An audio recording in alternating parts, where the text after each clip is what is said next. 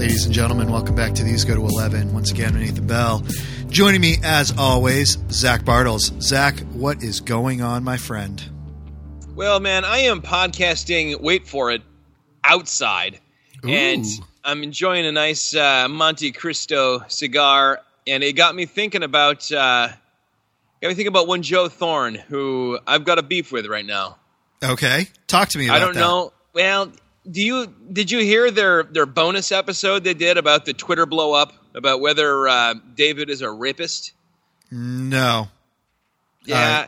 Yeah. I don't want to talk about that whole issue because it's been done to death. Although, by the way, having stood right where David looked down and been there with Cliff Graham, who was parsing it all out, and seen right where the Mighty Men's homes were now being excavated, I think I have some great insight to it, but I'm not even going to bother I don't want to enter the fray.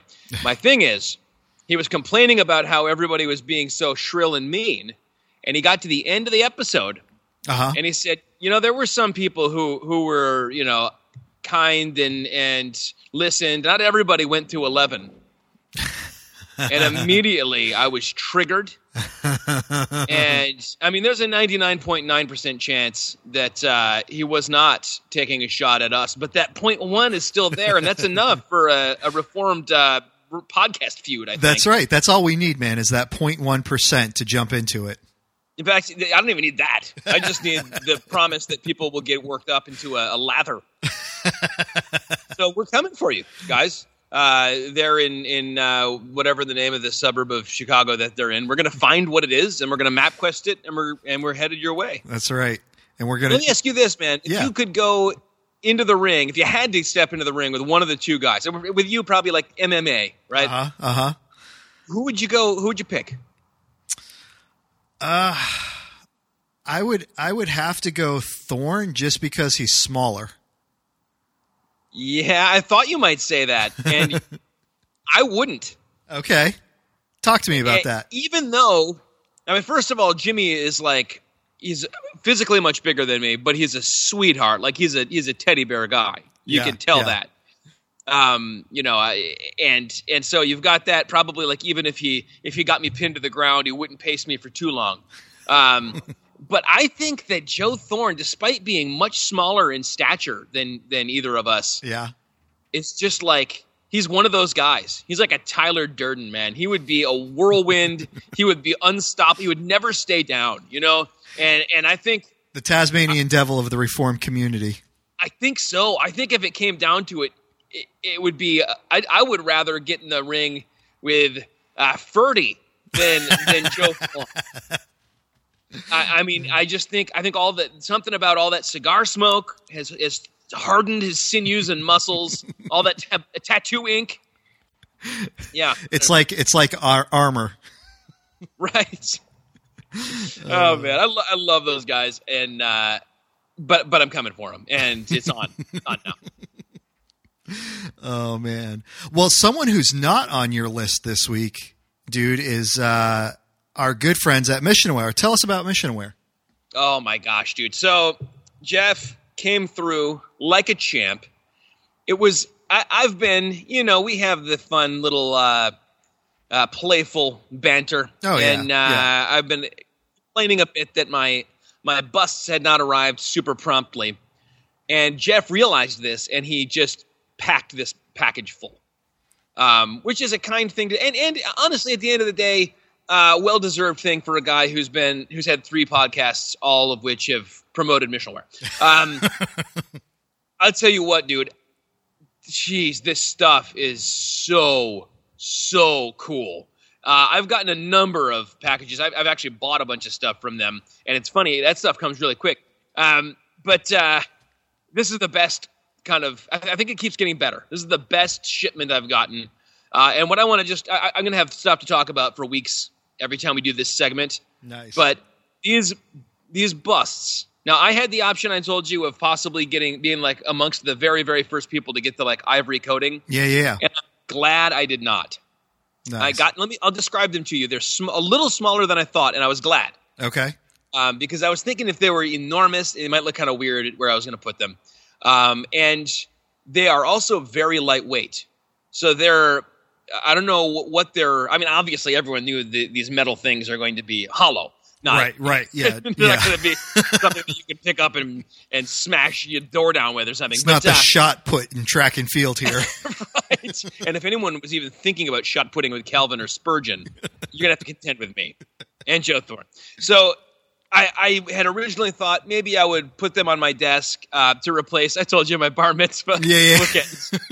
Bar mitzvah bookends are still there because I think these things are so light that a book might tip into them and actually knock it off the desk, and that would suck. Yeah. So if you were thinking about doing, I mean, all you'd have to do is take like a regular like metal, like black library bookend, put it there to hold the book up, and then put this next to it.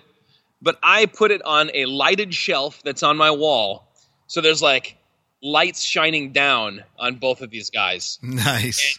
And everyone who has ventured into my study in the last almost week since they've been there has, and you know, it's basically like walking into the religious tchotchke shop in Bethlehem when you come to my office. It's just chock full of the tchotchkes. It's tchotchke full. And people notice them right away. And they're like, ooh, wow, those are really cool. They're the kind of thing that you would expect to see dressing a set of like a mahogany and, leather office in a movie that takes place in the late 19th century amongst the very rich. You know, nice. A bust. Yeah. And these busts, they're just so sharp looking, and I am literally I'm more than 100% satisfied with them because they have exceeded my satisfaction, my expectations.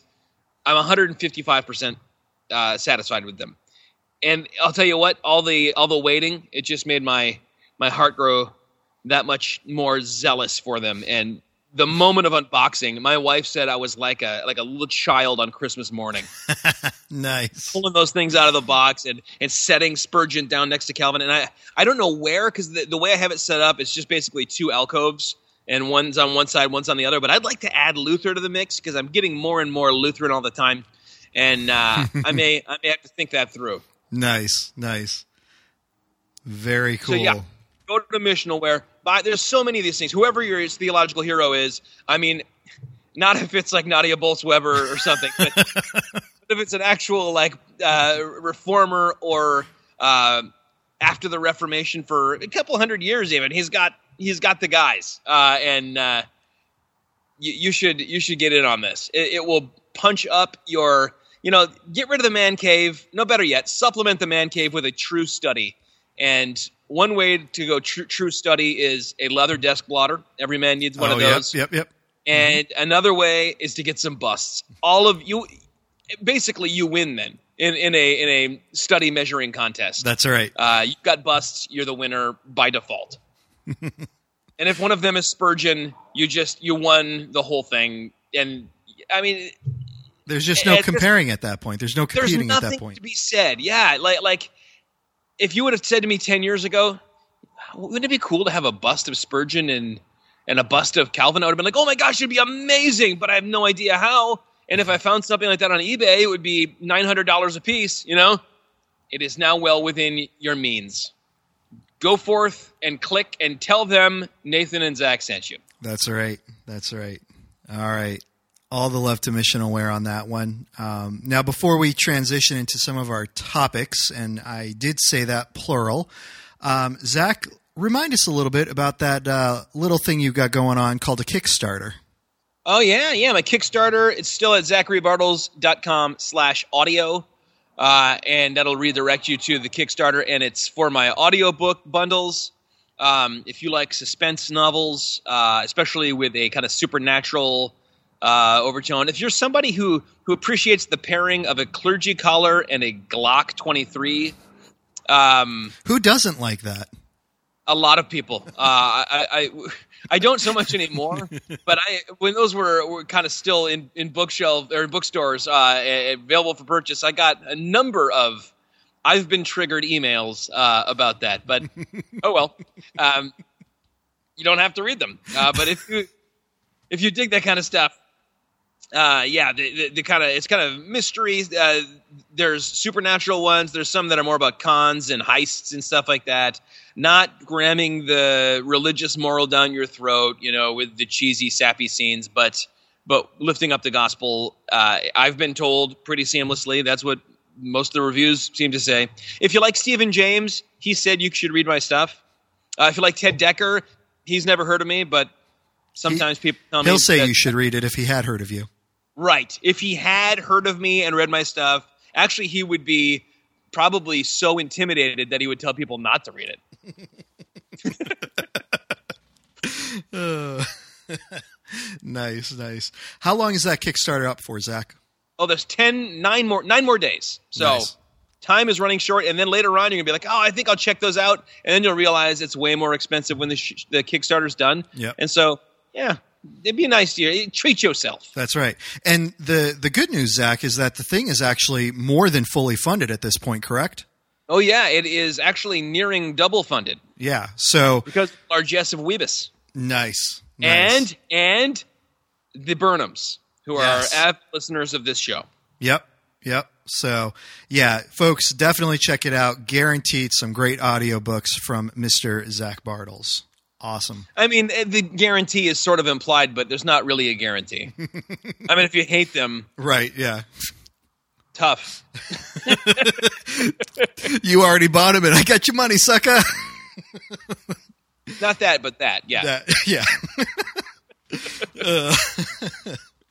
Oh, man.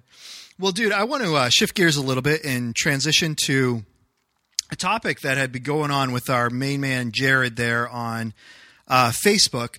Something that you and I actually talked about last July, was it correct? Last July? Yeah, July of 2018. Okay.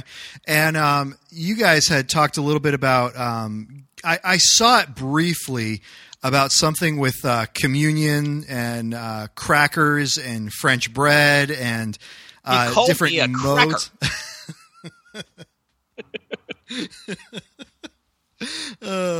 So why don't you go ahead? Because like I said, I briefly saw it, but didn't have time to kind of look through it. Just the general gist of what kind of followed through with some of the conversation and all that. We're going to talk a little bit about this, but just want to refer people back to our episode we did back in July of 2018 on this, because we went into it extensively. What's that?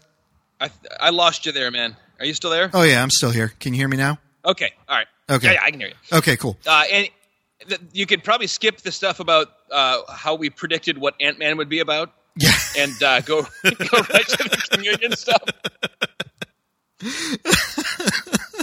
It's funny that we pair this one very transient thing with the timeless until the end of the world. We did another one. Didn't we do another one where we were talking about like The Rock and sanctification or something like that?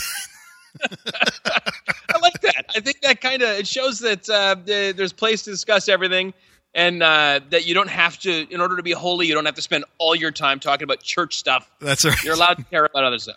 And for guys like us who weren't like sussing out what happened in the big game yesterday, right? There are these movies.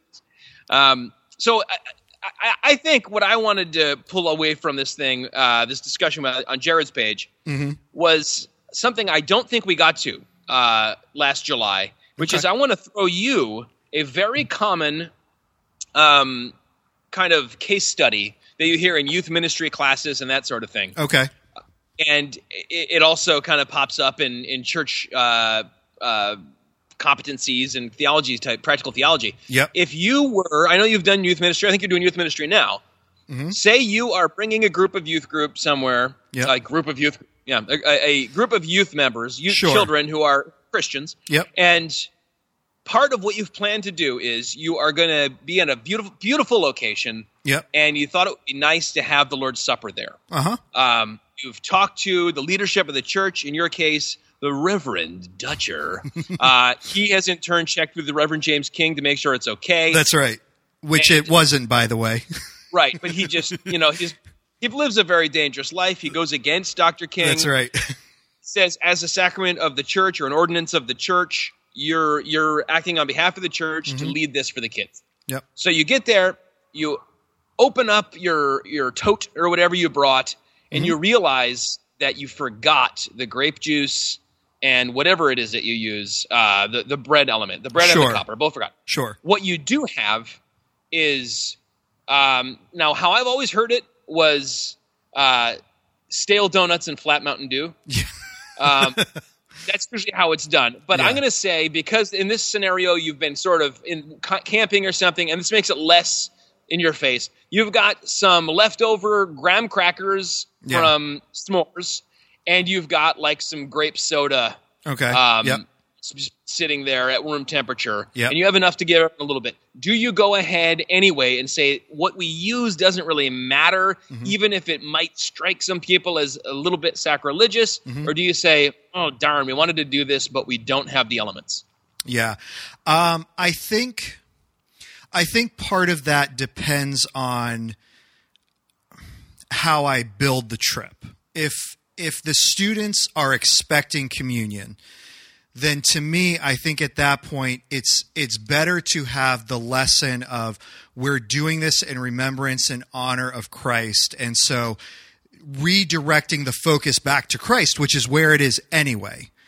I think in that case, yes, I go ahead and do it. Now, if the students have no idea this is what we're doing, let's say this was a conversation just between me and Greg, and the students really don't know it's coming. At that point, I might reconsider, and I can't exactly tell you why I might reconsider. I might still go ahead and do it, but I might reconsider at that point because the expectation isn't necessarily there. What I may do is when we get back to the church in that case, I may just say, hey, you know what?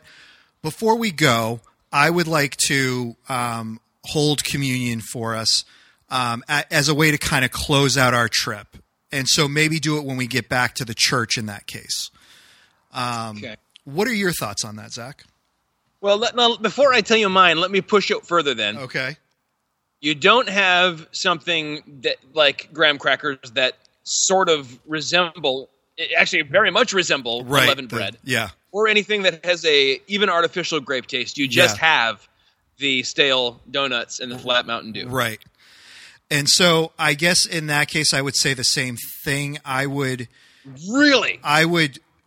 focus more on if we had already set this up as this is what we're doing, I would really lean hard to push in on the students the representation of what we're doing as the body of Christ. It's, a bad deal. Then again, I may go ahead and be like, you know what? Why don't we wait till we get back and do it when we get back where all that stuff is available at the church? I think it's going to depend on if I'm thinking clearly or not in the moment. Having this time to plan it out and really think through it, that would be my answer, and so I might be prepared for it. But like if this was just thrown at me and the decision was there just right in front of me and I'm not necessarily thinking clearly, my hope would be in either situation, I'm bringing everyone back to this is the focus of what we're doing. And so what we have to represent those things, isn't as important as what we're actually doing in the representation of what we're doing. Go ahead and push back on that, Zach. My thought was like, would there be anything that just felt like maybe even just borderline blasphemous about someone holding this kind of like bright green swill that we associate more with like scuzzy mustaches and extreme sports than anything else that doesn't look a bit like blood and saying, this is my blood. Can I just amend it briefly as well and say I think it would also depend on the group that I had. I think in the moment I could assess, if I've got a group of students that are, and I think you might know where I'm coming from with this. If I've got a group of students who are more mature and they're able to handle something like that, I would be more likely to. But if I have a group of students that are not in that direction at all, and I think this is going to be more of a distraction than an actual representation of the Lord's Supper, then I would definitely nix it too. Okay. Now, my thought here is, so what it came from was a funny little meme someone posted that said, like, your face you make when the communion cracker goes down the wrong pipe. And it was like some kind of Picasso-looking like guy grasping at his throat. Right. And I said, cracker? Come on, man. And he was like, yeah, every church I've ever been to is basically been a cracker. And it just got me thinking on this kind of thing.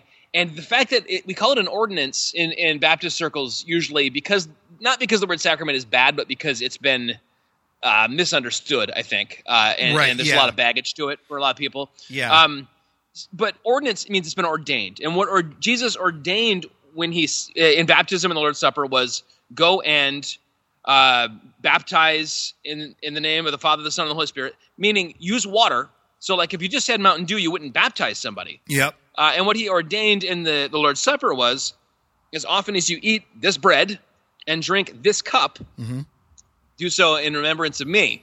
So I don't think there's a legalistic slavery to, it has to be wine, but it does have to be the fruit of the vine according to certain texts. And at some point you're not actually partaking of the ordinance. If you say, all right, we're going to eat a candy bar and drink a Red Bull. It's not Jesus' blood. He didn't say break a donut. Okay, it's still actually maybe a donut is better than leavened bread. Like some people use like Wonder Bread or whatever. Right. But maybe it was a jelly donut. You get if it was grape jelly, you get 2 in 1. I don't know, but at some point. On one side of the thing, I feel like the further you get away from the stuff that was in front of Jesus when he said, "This bread and this cup, do so in remembrance of me," the worse off you are. On the other hand, we don't want to be like super slavish about it. I don't like when I got to my church, they used regular bread, like French bread, and I was like, well, why don't we use unleavened bread? And we found a recipe. We've been doing that for 15 years almost now. Yep. And it seems to me like it's the most connected to what Jesus did. But I just recently also saw, and I reposted a little thing where there was a woman who had a grape allergy or some kind of thing where she couldn't have grape juice or wine. Right. And that her pastor would always put a little thing of water. And she would drink that, and his line was, Jesus already took care of, turning water into wine, so you're covered. And in that case, I think of like Rome saying it's not a legitimate host if it's gluten-free. So people who have a horrible gluten allergy are just out of luck. Jesus doesn't, offer them the grace that they think is inherent and intrinsic in the sacrament. I don't want to go to either of those extremes. Right. I feel like, though, calling it a cracker to me makes it seem childish. Having it be Mountain Dew, even if you have really mature believers, makes it seem really childish. And I want to always reinforce and instill that it is a serious thing we're doing here. Yeah, that's I think my take on it. Yeah, no, and I would agree with that, and that's why I think there are a lot of variables in doing that. I mean, I've planned over the years. I've planned a number of youth retreats, and honestly, I've never done communion on those, and a lot of that has just been intentional for a variety of reasons. Either the youth retreat was intended to be a mixed retreat with both believers and unbelievers, and so I didn't want to be doing this thing outside of the context of the church, where there, I think, is a more clear explanation with service, and so I didn't want that confusion in there. Another reason is because I was taking student leaders out, and so these were leaders who were helping within the youth group setting, but it was still they're still learning and growing in the church. And even in that case, I would rather let that be wrestled within the context of the greater body of Christ than at a youth group event.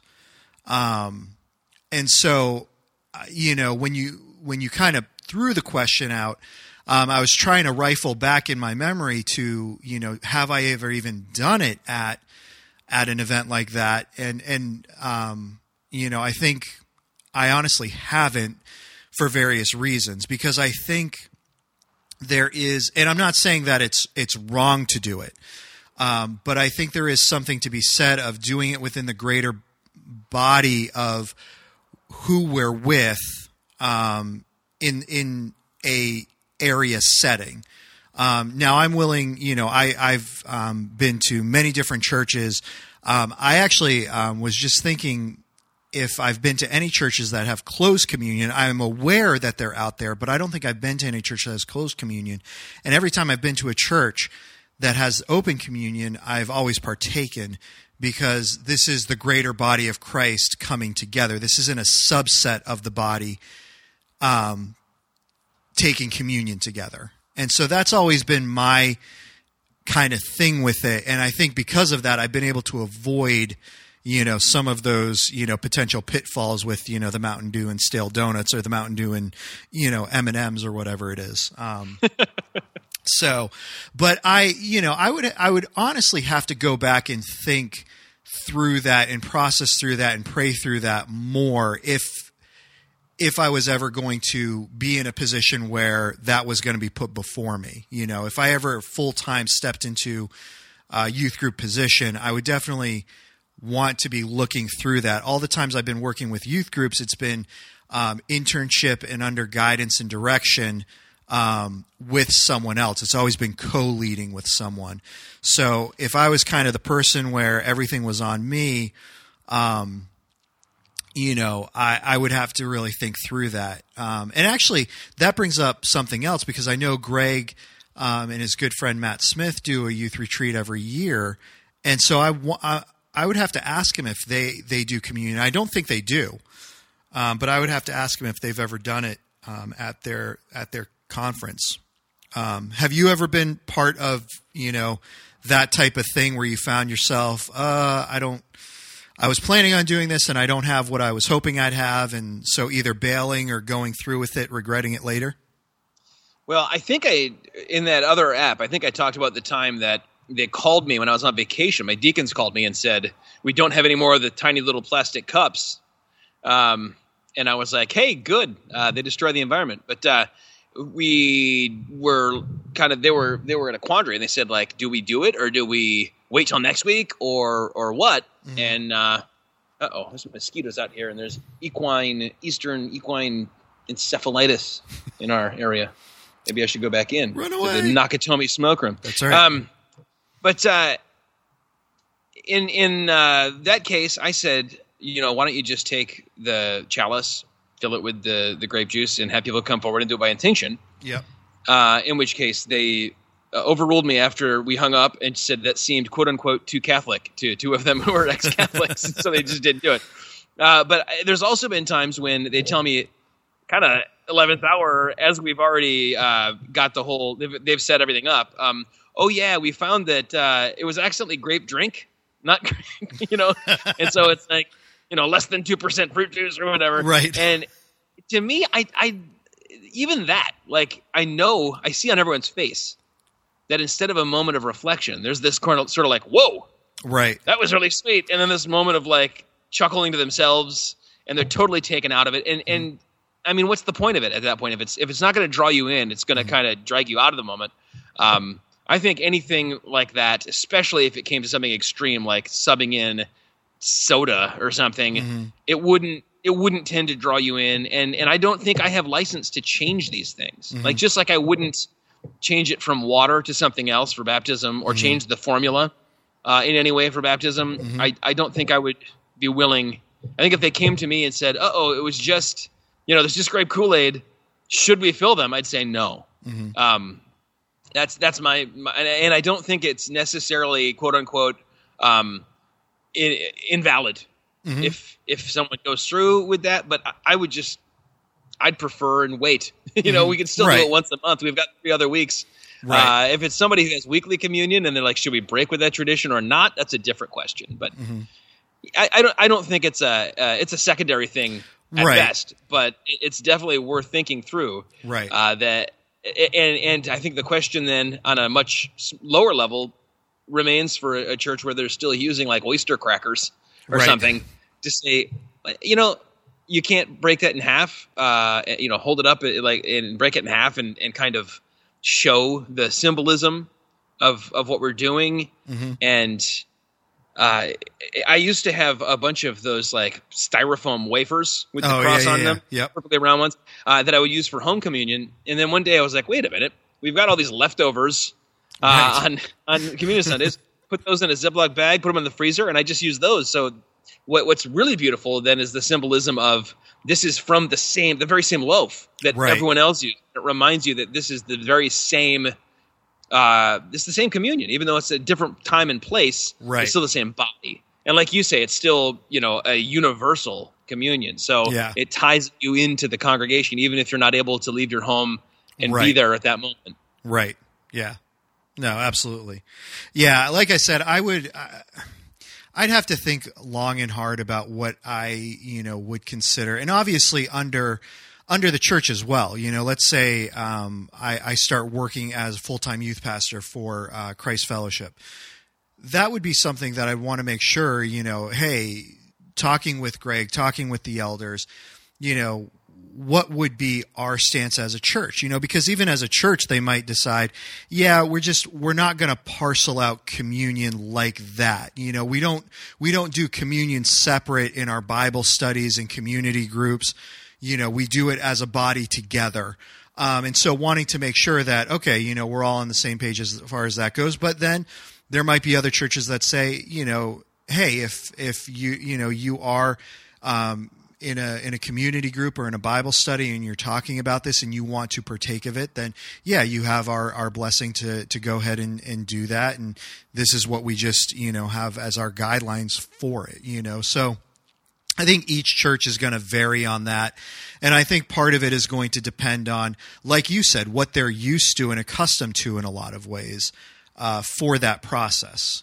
So if you're used to doing wine and all of a sudden you switch to grape juice, you're going to notice some differences in there, and vice versa. And so definitely, I think whenever you change something, there's going to be a sense of it's going to momentarily draw you out of the experience because it's new, it's different, and that's a natural reaction, for any of us.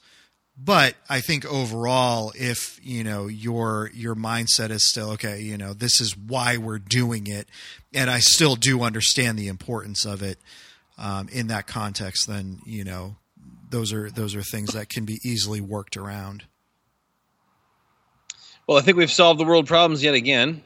Awesome. And all those of the church. So, what's there left to talk about?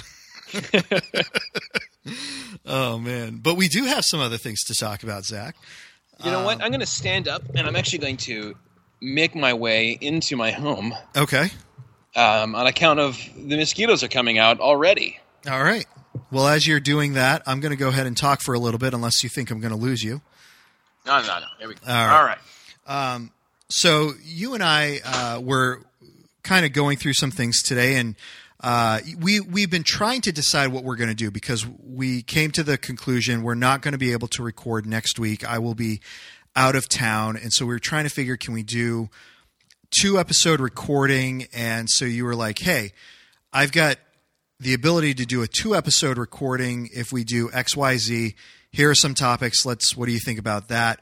I think what we're going to do is actually just make this one a little longer and break it in half, and then we'll just release it in 2 parts. But the next thing that I was fascinated about was this, and I'm just going to read it straight from your text message because we've touched on this in terms of, I think, talking about the problem, but not some of the solutions or how to avoid the trap falls of this. And so you had just texted and said, I'm getting more into Jeff Durbin's stuff. Have a weird feeling that if I lift him up too high, it will make him fall. I don't think we ever discussed the right way to look up to someone without idolizing them, or whether there is an inherent danger to looking up to someone which can't be avoided. And I think that's great, because I think you're right. I don't think we've ever truly discussed how to avoid the pitfalls of that. Let me ask you a question specifically pertaining to this. Zach, have you been communicating with Durbin? No, I mean, I haven't interacted with him. I've been following Apologia Studios for years, and I've been into his stuff. I love what he does with kind of unborn and trying to preach the gospel to people who might be getting an abortion. I love his kind of snark, and I assume you also are into him giving his background. Do you know his background? No, I don't.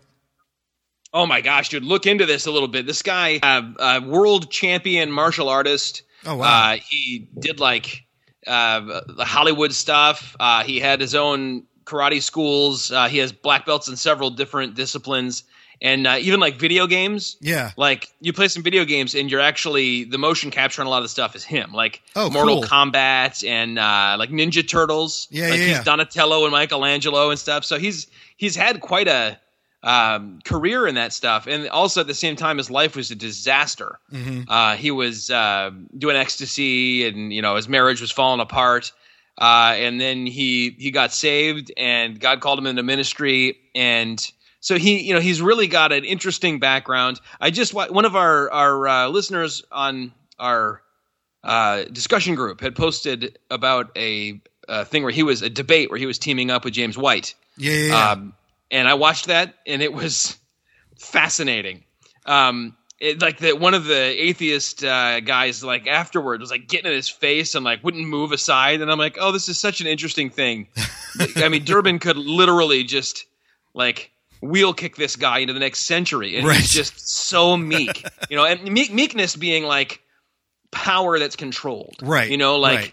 Not being weakness, but being like a stallion that chooses not to trample you, and to see that kind of change in his heart and know what he's all about now, I really dig him. I don't think his like weekly news comedy thing he was trying to do was very funny, right? But I respect the crap out of him trying to do it, because he just saw this need, and I think he is a pretty funny guy, and a pretty what they put out it's culturally astute.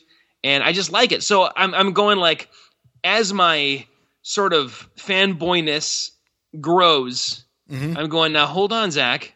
You've just seen a bunch of people fall, and I don't really, that was meant to be tongue in cheek. I don't really think me like holding him up is going to make him fall, but like, right. I just have this weird irrational fear of it. Yeah. Like after, especially everybody, when Harris fell, everybody away from the faith and everything. He described it himself as falling away. Everybody said, this is just another reminder, it's not about any man. And it's true, mm-hmm. But, there's a certain amount of safety in looking up to someone like Spurgeon, because he's not going to, they might discover something, but probably not.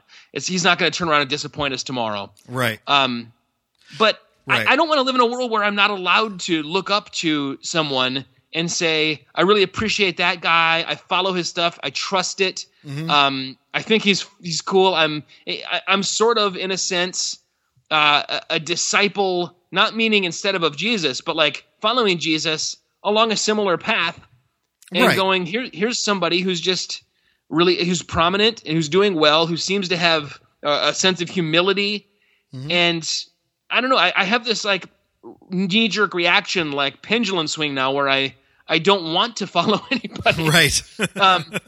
And follow Jesus after anybody. I've got to go lone wolf it and make sure that anybody whose sermons I like is just like super under the radar and the opposite of famous. And I don't know. I feel like there's got to be a right way to look up to people without idolizing them. What do you think are some of the safeguards we can put in place? And I think maybe a difference between, say, us and Doc and Devo, those guys who threw us under the bus. I know, right? Yesterday, guys, is that they would have written out like an article and they would just go through it back and forth.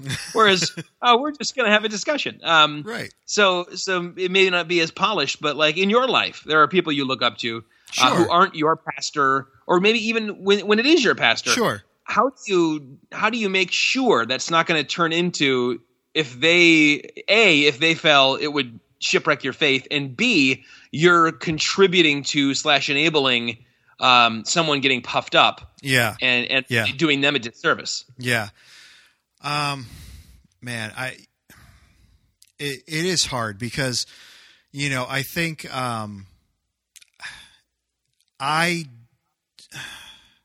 this is going to make me sound so something. I don't know if it's going to make me sound good, bad, or what. It's going to make me sound something.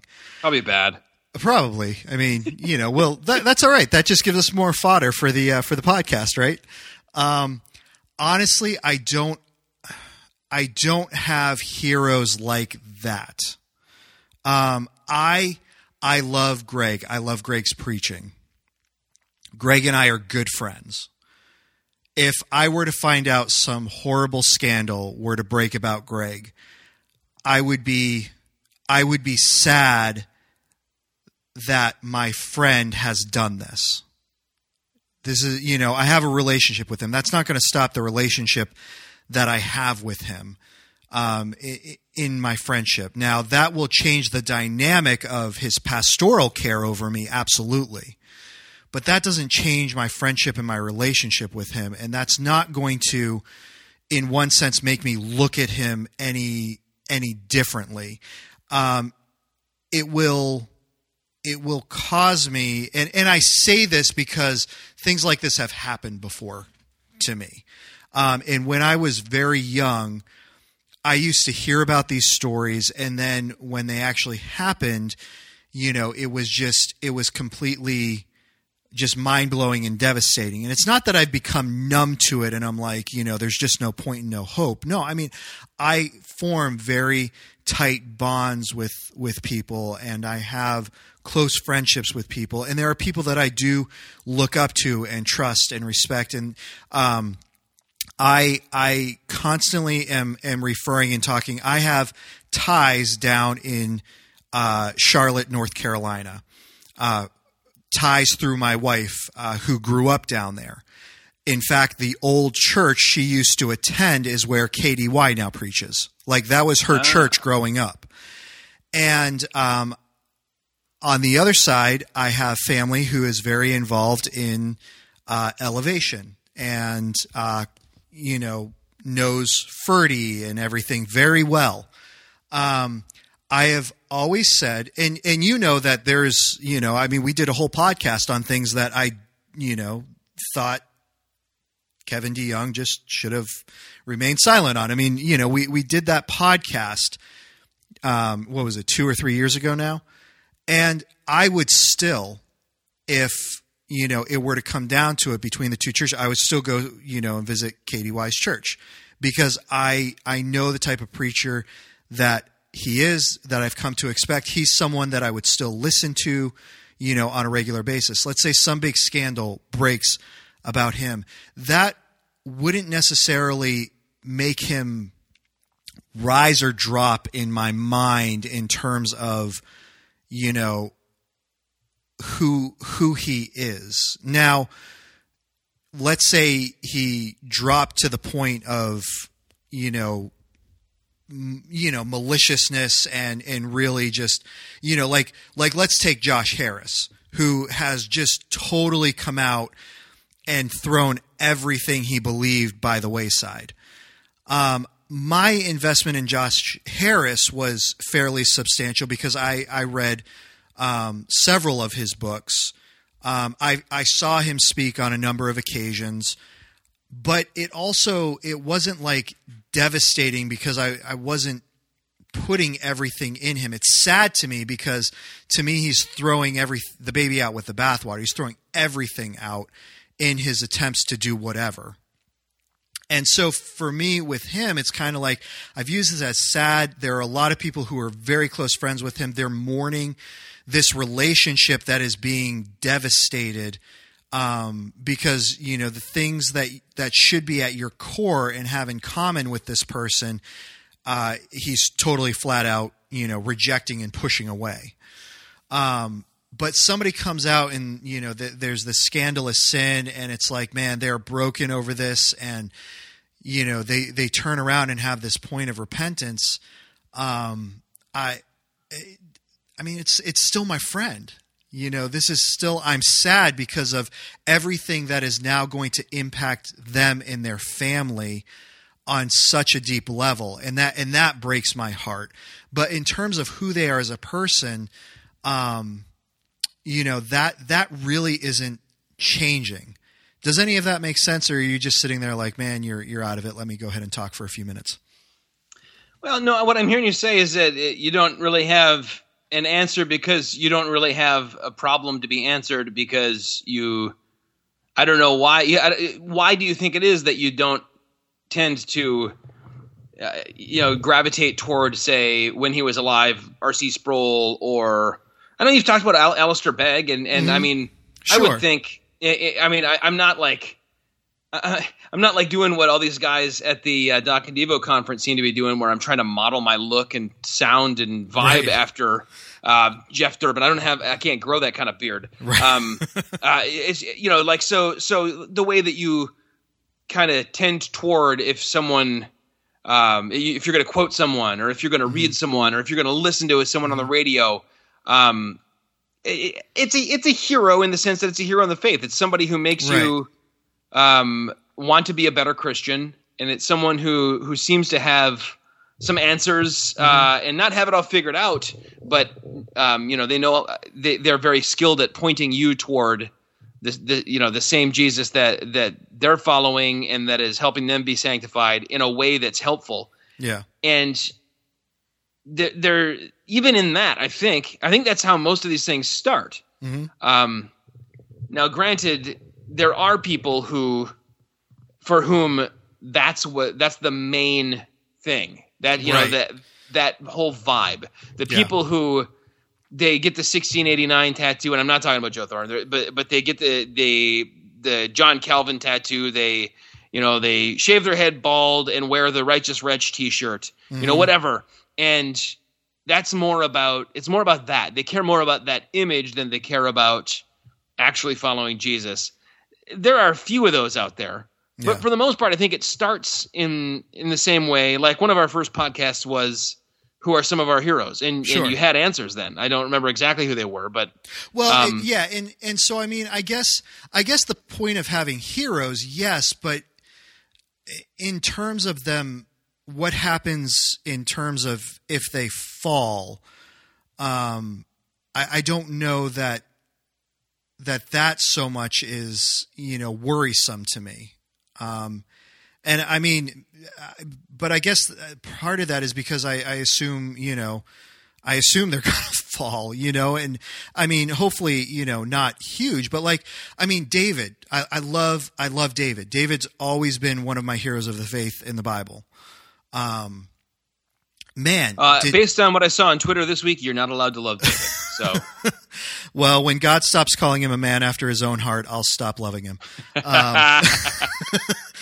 So, but I mean, but David, I've always loved him because it's a very real example of a man who had so many very visible struggles and very visible outwardly sins, even, you know, against a nation. And yet his heart for turning back to God and repentance was just so strong. And so for me, like if somebody like that is one of my heroes in the Bible, I mean, and all the stuff that he did, and I read what Paul says, you know, I'm the chief of all sinners. And Paul is, you know, one of my heroes. And so if I'm reading what these people are saying and what these people are doing and what is being written about them under the inspiration of the Holy Spirit, and I believe this stuff to be true, then I've got to believe that that the stuff that they do doesn't stop them from being like this.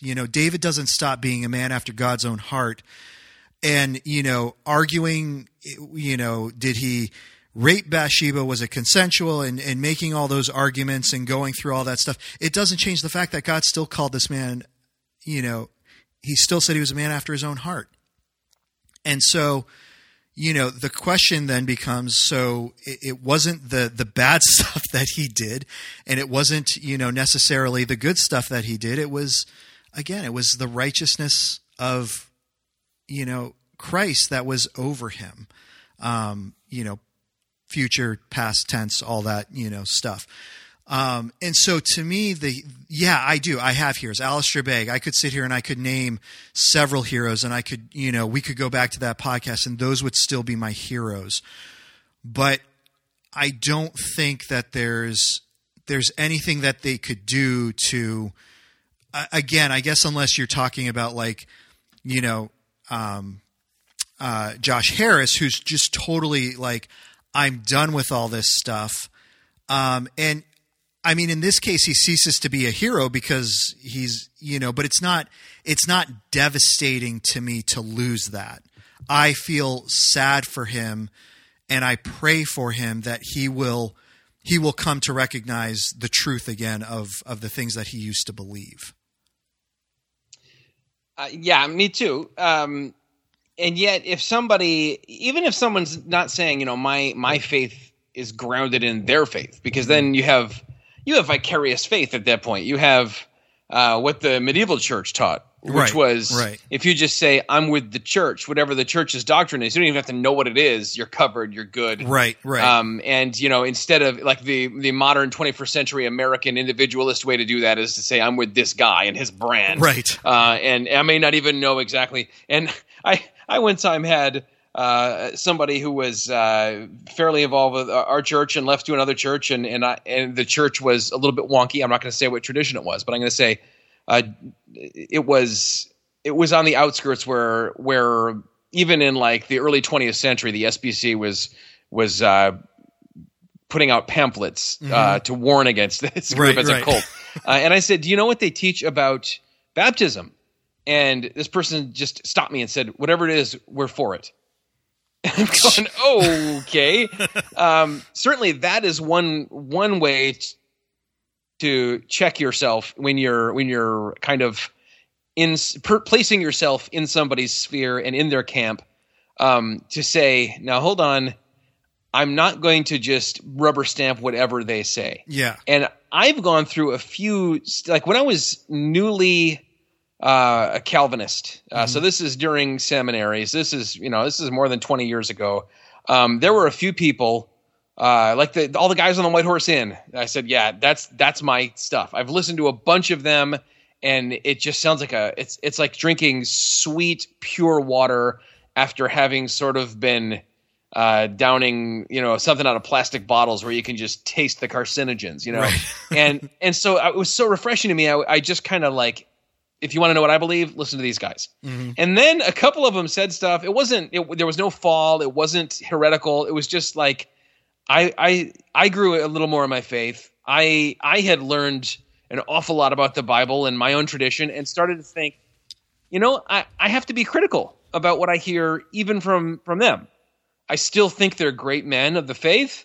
I would still love to meet them, and in shaking their hand, I wouldn't try and downplay that I was a little starstruck. I won't think that'd be sinful. Right. I would be like, wow, this is super cool. Right. Just like when Greg had that weird little kismet thing where he bumped into Sproul. Sure. And had that in. And there's a sense of, wow, this is a brush with a great man of God.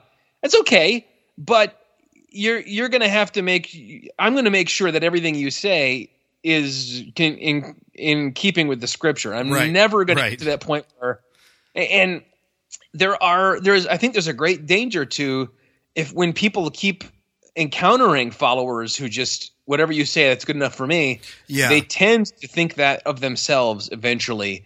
It's a danger anyway. It's a temptation. Right. So that's one way I think, is to just say, I'm never going to get to a point where this person becomes a capital A authority for me. Right. I will maybe put more stock in what they say. If someone, even with something like, I've known people who, when they encounter Bible difficulties, whether it's Josh McDowell or Lee Strobel or even somebody like good grief, who's that guy? Matt Slick or somebody, where they go, I go to that person and they fix it for me and they take away the bad feeling that Bible difficulty. Well, hold on though. Right. You want to struggle with it too. Right. There's something good in that, in struggling with these things yourself. Right.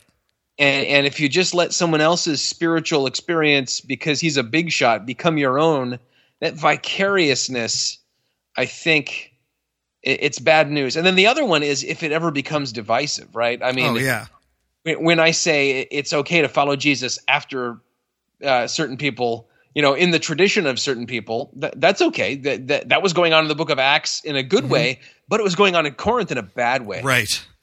I follow Apollos. I follow Peter. I follow Paul. Oh no, well, I follow Christ. So and if we see that starting to happen, and that's happening so much now too. I follow J.D. Hall. Right. Well, to begin with, you're rethink that move, son. But or I'm more of into these dangerous Harley looking guys, because that's my background. But no, I'm a more blue blazers and khakis guy. And right. we divide over these stupid things instead of saying, you know what? Probably all these guys have something good for me to learn. Sure. And guys being gender inclusive, Right. I'll read Jen Wilkin. I will listen to Beth Moore, and I'm definitely not going to stop binging through an awful lot of sermons from Sinclair Ferguson. And you know what? Some of these people probably wouldn't want to be associated with each other. Right. But there's goodness to be gleaned from all of them. And when I stop viewing them in that way, as I can be blessed because God's using people, and start thinking of them as, this is my source of how I'm going to think about the Bible, how I'm going to approach every issue, there's a danger in that too, I think. Right. Yeah, and I think, more to what I was saying a little earlier, I was thinking more along the lines of what do you do, if this scandalous thing happens? Like, what do you do on your end? Because again, it is me listening to Beth Moore, Jeff Durbin, these people, unless I have a relationship with them or I know them or I'm part of their congregation, I'm not necessarily feeding the ego and the star status in them. I mean, I might be contributing in some way if I'm buying materials from them and things like that. But I mean, if I all of a sudden start listening to, does Beth Moore have a podcast?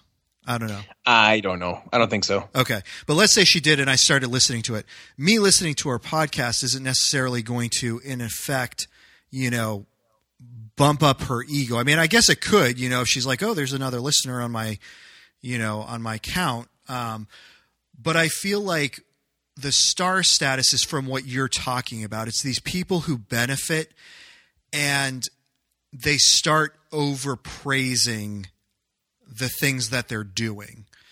It becomes more than, man, I appreciate this message because of X, Y, Z. It's, oh my gosh, you are the best in the world. And I mean, come on. I mean, that's got to feed into the ego so much. And so when you're on that broader platform, I would assume it would become ultra difficult for that person, to stay humble and to, stay grounded and centered in Christ and in the Word of God.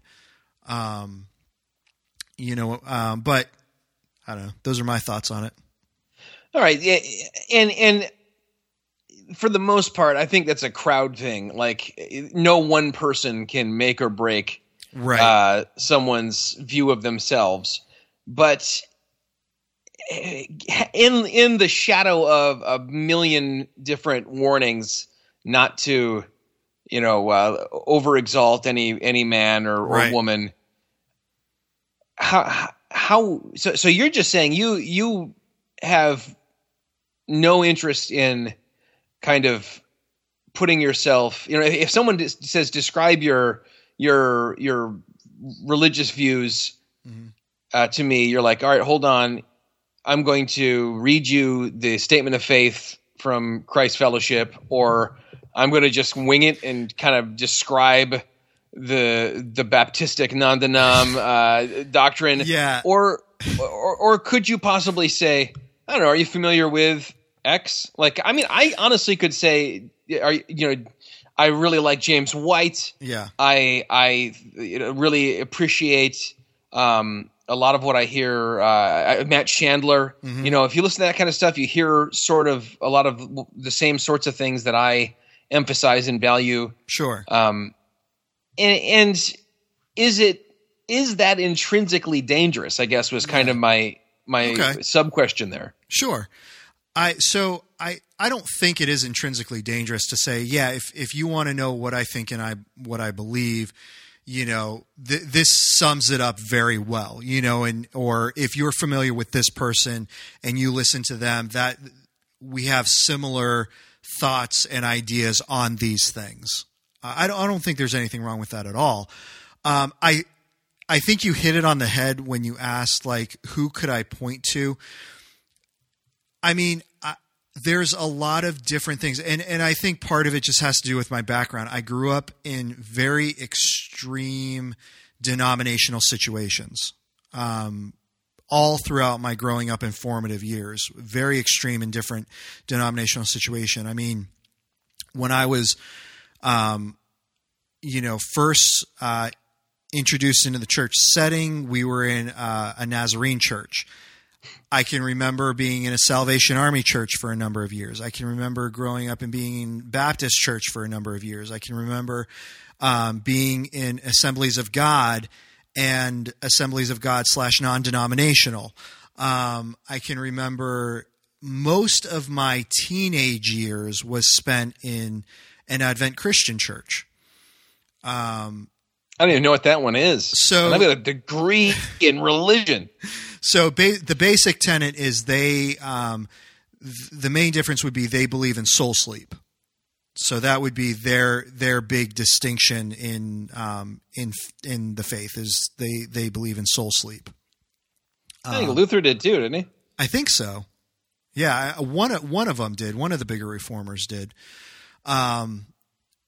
When I was in college, I went to a Wesleyan church. When I came, when I was right out of college, I was in a Southern Baptist church, and now I'm in a more Reformed church. And so my formation of many, having all those different backgrounds over the years, like if you were to point to one thing that I, like, okay, who do you most align with? I would probably say I most closely align with Reformed Baptists, except for the fact that there are several key things in there that we differ greatly on. Mainly women's role in the church. So I haven't quite found someone where it's like, hey, we could sit here and agree on, X, Y, Z, and, this is who I most closely align with. And I think part of that too is, even after being and doing this podcast, I mean, you go into a lot of the Reformed, communities out there online, and it's like, they have 101 different things that they think Reformed means. And it's like, well, you got to believe all these things. You got to follow this confession. And then you go to another group and you got to believe these things and you got to follow this confession. And so, like, to me, I think there's a lot of hodgepodge out there, or there's a lot of people trying to streamline, doctrinal statements so much that even in some of the minor things, they just become so major. And I don't know if that, in all honesty, I don't know if that has kind of soured me a little bit on like trying to find a hero that I can be like, hey, this is who I most agree with. You know, Greg and I agree on a lot of things, but we also disagree on a lot of things. Name three. One is the role of women in the church. Another Suss one. that out. Suss it. So I actually have no issue with women preaching on Sundays. That doesn't bother me at all. If a woman were to stand up and give a sermon on a Sunday, I'd have no problem with that whatsoever. So, short and sweet, that would kind of be one thing. And there are a lot of other nuances. Actually, if you want to know more specifically, you can go back and listen to one that Greg and I did, 4 years ago or whenever it was. So that would definitely be one. Another one would be, while I say I most closely associate with Reformed Baptists, it doesn't bother me, and I could very easily, attend a church that sprinkles instead of immerses. Whoa! I know, right? You're ready to quit me, aren't you, Zach? Podcast is over. We're done. This is the last one, folks. And you would sprinkle with the flat Mountain Dew. That's right.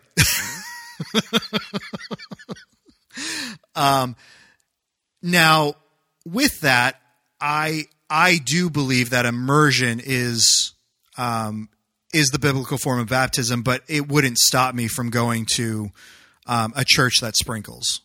That's not a showstopper for me. Like, this is what I agree with, but for Greg, that was actually kind of a showstopper for him when deciding to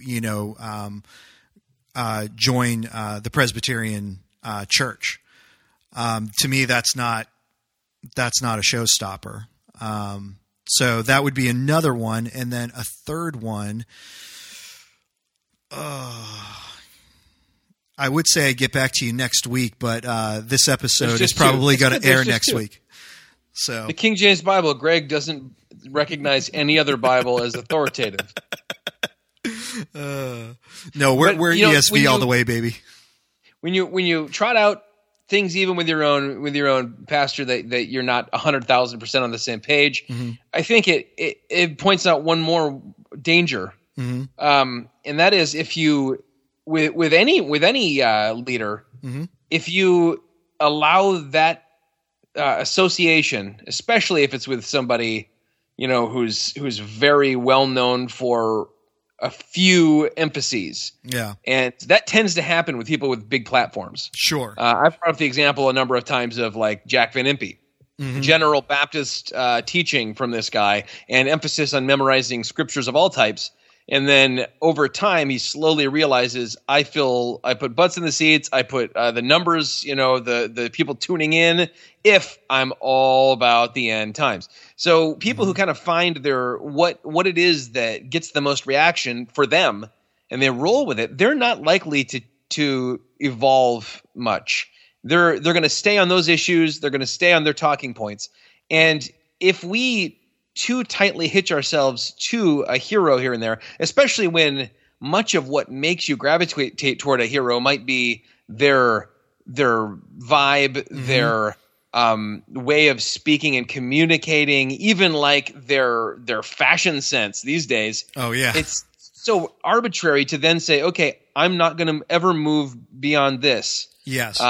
And if you're not willing to break with your sort of paper popes, and say, I still respect the heck out of that person, but it's not really where I am anymore. Yeah. Then you've given them too much power, because they are able to kind of arrest your spiritual development when they probably don't even want to, but just by virtue of I'm so bought in now. Right. The fallacy of having of sunken costs. Like I've already.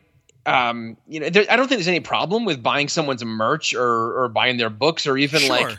like the T-shirts and stuff. In fact, you should go buy These Go to 11 T-shirt right now. Absolutely. But from missionalwear.com. But to say I've given myself total permission to break with any of their positions, and to someday in 2 or 3 years say, you know what, I'm no longer in that season of my life where that person is speaking to me what I need to hear. They were at a time, and they helped me move forward. Yep. But now I'm somewhere else, and that naturally seems to happen apart from this massive reach that media has right now, social and otherwise. Right. So I think that's a good kind of third, I want to say guardrail to put in place. And I don't know where a third guardrail goes if you're on a road. But it's the median. Yeah, it's the one that keeps you from going into oncoming traffic. Right? It is you've got to be willing to, and I would even and this may be more controversial, but I would say, and I know R. Scott Clark, Ricky Scott, would definitely disagree with this rather vehemently, and his ilk, which is one reason, ironically, why I've kind of distanced myself from some of that set, even like your confessions that you hold to. Yeah.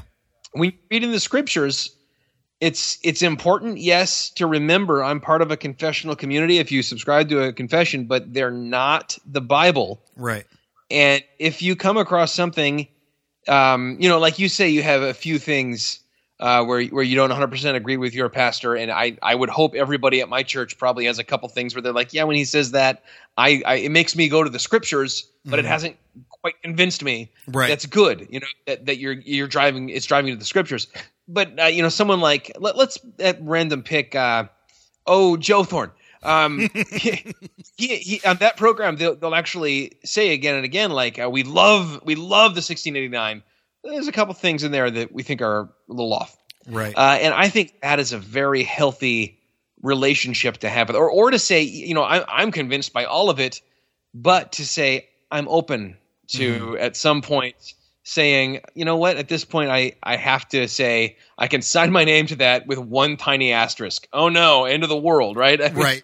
As long as you're not saying, I would rather say I have an asterisk when I sign my name at the bottom of the Philadelphia Baptist Confession or whatever, then I have to put these asterisks on the scriptures. Right. To say I twist my understanding of it to fit this document. Yeah. Yeah. Yeah, absolutely. Absolutely. Let me ask you this question, Zach. So let's say, there is someone that you're following, you're geeking out on them hard, and they do fall away, or they do fall out of grace, whatever it might be. Is their stuff all of a sudden now all tainted to you? Yeah, that's a good question. I don't think it should be. Like when Tullian's stuff was all ripped down from a bunch of different things. I think Roseborough kept up a couple things of his and got some. I may be wrong, but I think it was him, and I think it was with Tullian Tchividjian, and got some flack for it. And he was like, "Why would I take it down? It's solid." And if it wasn't with Tullian, it was definitely Roseborough. Yeah. This stuff, everything comes from the mouth of a sinner. And God can speak. God spoke through a donkey once. He can speak through any person. And if it's truth. Now, if it's Tullian Tchividjian on being a faithful husband, probably just take it down because of the irony value. Right. But at the same time, dude, I think it does sort of become tainted in my mind. Like I couldn't use it very much just because it would bum me out too much, and I would. Like, I don't even listen to MXPX anymore, which was a band I was obsessed with for 2 decades, because I found out that they kind of disavowed the Christianity. And it's not that I think their music's worse now. It's just that it bums me out. The albums I used to put in all the time from the 90s, yeah, I hear them talking to unbelievers, and I'm going, everything you're saying to these people, you need to hear now. And it doesn't pep me up and get me going like it used to. It drags me down. Yeah. If there was stuff that I used to listen to, Mike Warnke's comedy, and when he was discovered that he was just lying about it and using it to make money and kind of a con guy, I put it all in a drawer somewhere, and I haven't found it again. It rang false to me. Yeah. But I mean, Joshua Harris's book should be chucked because it's unbiblical, not because he fell away. If tomorrow it came out that R.C. Sproul had 7 mistresses, one in every port, it would blow my stinking mind. Right. Like I'm not in the shoes it sounds like you're in, where nothing would faze you because you're ready for everyone to fall away. I'm not. Like it would really trip me up. Mm-hmm.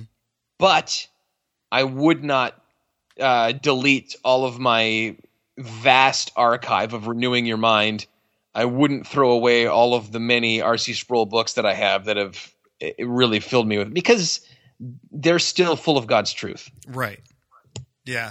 No, and I agree 100%. I think it is important, to, remember that truth is truth. And it doesn't matter whether it's, like you said, if it's coming out of the mouth of a donkey or, people are acting like donkeys, it's still, truth is still truth. And we need to remember that any truth that is worth us holding on to is going to be grounded in Scripture and is going to be grounded in the Word of God. And so that's ultimately what it should go back to was the truth that was spoken, coming from God's Word. It doesn't matter the mouthpiece that it was coming from. It's was it God's Word that it was grounded in and soaked in? Does it still ring true from that perspective? I still even read some of the books written by who was that guy? David, King David. Yeah. Even after he got thrown under. Here's a real example though. R.C. Sproul Jr. Yeah. Who there was all sorts of weird stuff with him. One thing was this Ashley Madison. This was years ago. Right. Ashley Madison, in which a case I was like, wow. Even in falling, this guy blew me away with his sense of grace, where he barely fell. His wife had died. He was in a super dark, lonely place. Yeah. And he was he used an old email, logged into that hookup site for 45 seconds. It was confirmed he never did anything on it. He was just like, what am I doing? He logged out and he never went back in. Yeah. But then when the hack happened, he said, this, I'm not going to ever deny this. This might come out. It probably won't. It's a weird, obscure email, but I'm convicted. I did this, and I'm choosing to step away from the ministry for a year or something. Right. Then a couple other things came out with him with different issues. I'm not even gonna go through them. But I still show regularly a DVD called Amazing Grace: The History and Theology of Calvinism. Mm-hmm. And I think some of the both of the Dr. Sproul are on it. I think some of the most brilliant stuff comes from R.C. Jr. Yeah. I mean, he's even got into the infant, the paedo communion stuff and everything. And I'm not on the same page with him there. Sure. But when he talks about the 5 points of Calvinism, well, it's great. And so, I think one of the beautiful things of being a Christian is we're all acknowledging right out of the gate, we're all broken vessels. Right. And so I'm going to take everything with the person who's speaking gets the grain of salt, not what they've said necessarily, as long as what they say comports with the Word of God and is subject to it. Right. Yeah, no, absolutely. And, it's funny. This is why I prefaced the beginning of my statement with, I don't know how this is going to make me sound, but, I don't want it to make it sound like I show no emotion and I. You don't cry. Well, that's true. That is true. I don't cry. You know what? I'm going to add a rule on the discussion group under "Don't Mess with Nathan." He's a purple belt. 20 bonus points for anyone who can make Nathan cry. Oh man. Oh boy, that's hysterical. But at the same time, there's some messed up stuff going on in the Bible with people God chooses. And you look at that section in Hebrews, the heroes of the faith. There's a lot of messed up people in there, and they do a lot of messed up stuff, and yet God still uses them. And so I've really come to the point where I don't want to be shocked per se at the depravity of man. You know, that, yeah, I mean, it is strong. And even for believers, you know, the things that we can find ourselves in is can be devastating. And so, you know, spiritually, and I mean, it can be devastating physically too. But I don't want to ever be at the point where, you know, like it causes me, and I think this is the most key thing. I don't want to be to the point where it causes me to totally reject the person who sinned because I'm in such shock at the fact that a human sinned, you know, because those are some of the things that I remember experiencing growing up. Was like this person sinned, and all of a sudden they were the leper and the outcast, that now God's grace couldn't touch them because of what they had done.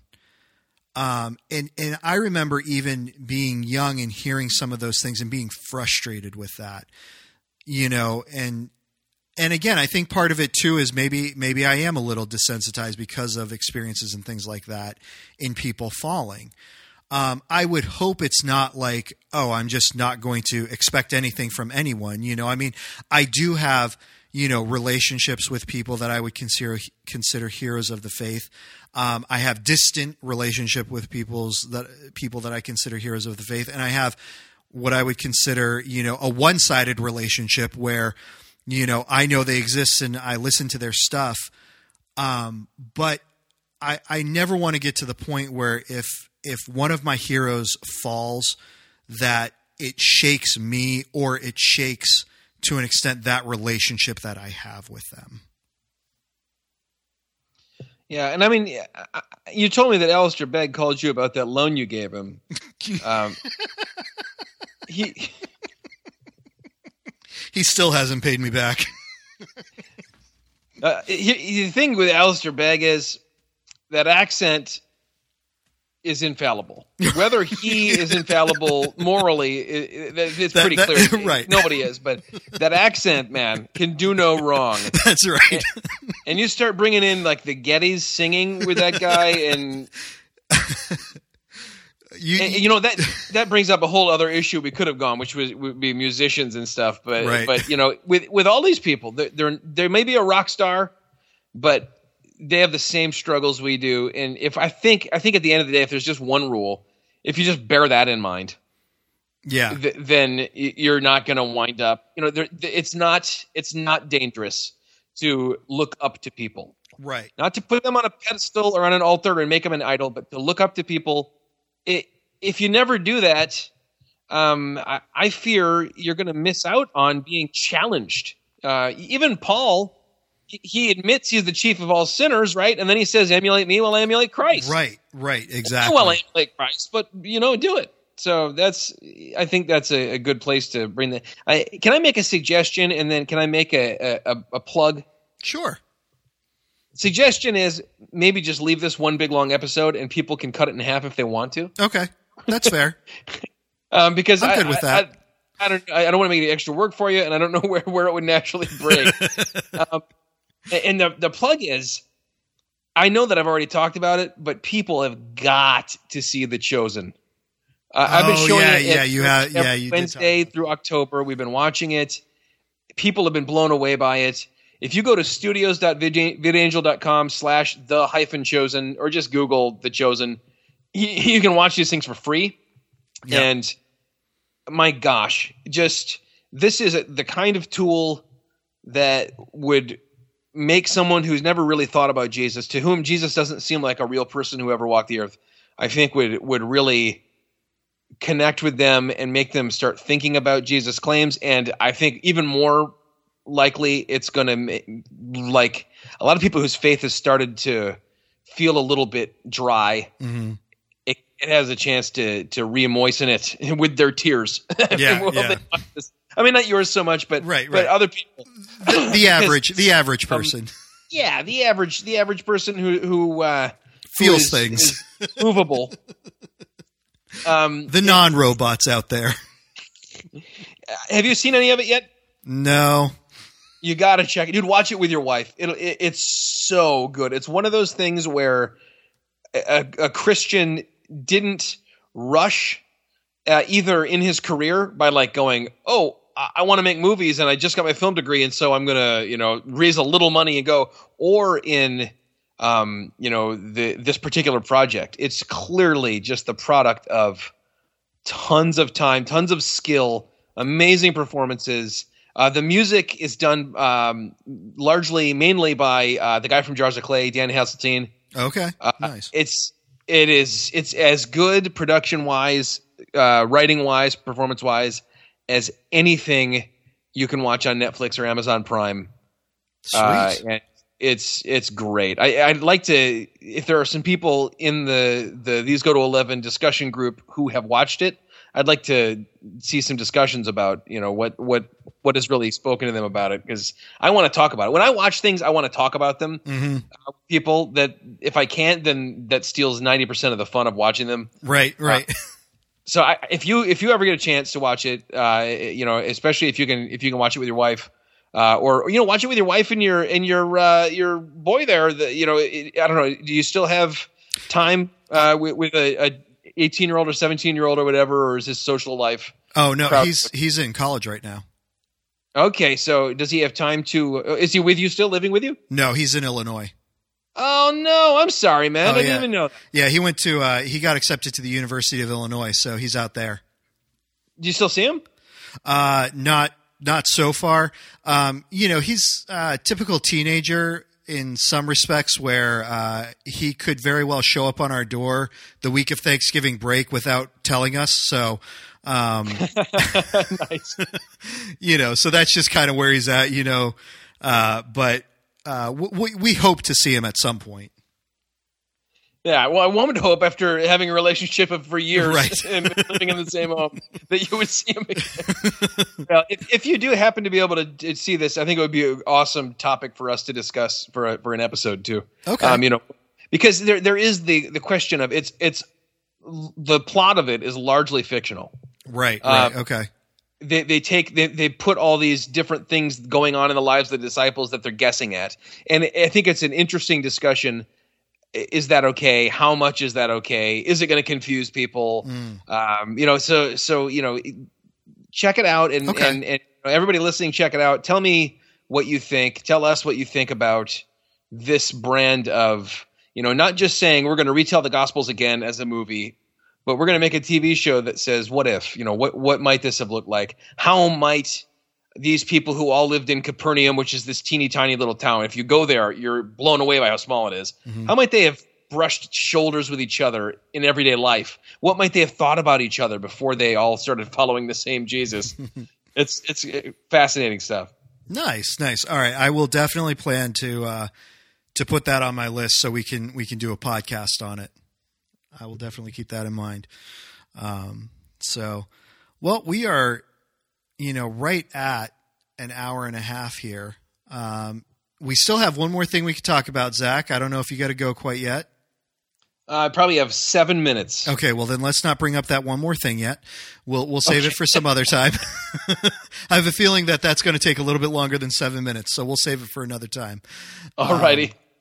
But no, this has been great, and I feel like it was one of our better ones. I was excited as we were talking about this. So, let's see what the people think. People, throw it up on the discussion board.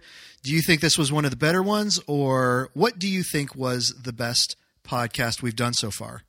Yep. No hints, Zach. No hints. All right. Well, don't forget to rate us on iTunes, Stitcher, Podbean, any place that you listen. Please rate and review us. It helps, drive that up a little bit so that people can find us easier. And other than that, Zach, we just rocked the Casbah. These go to 11.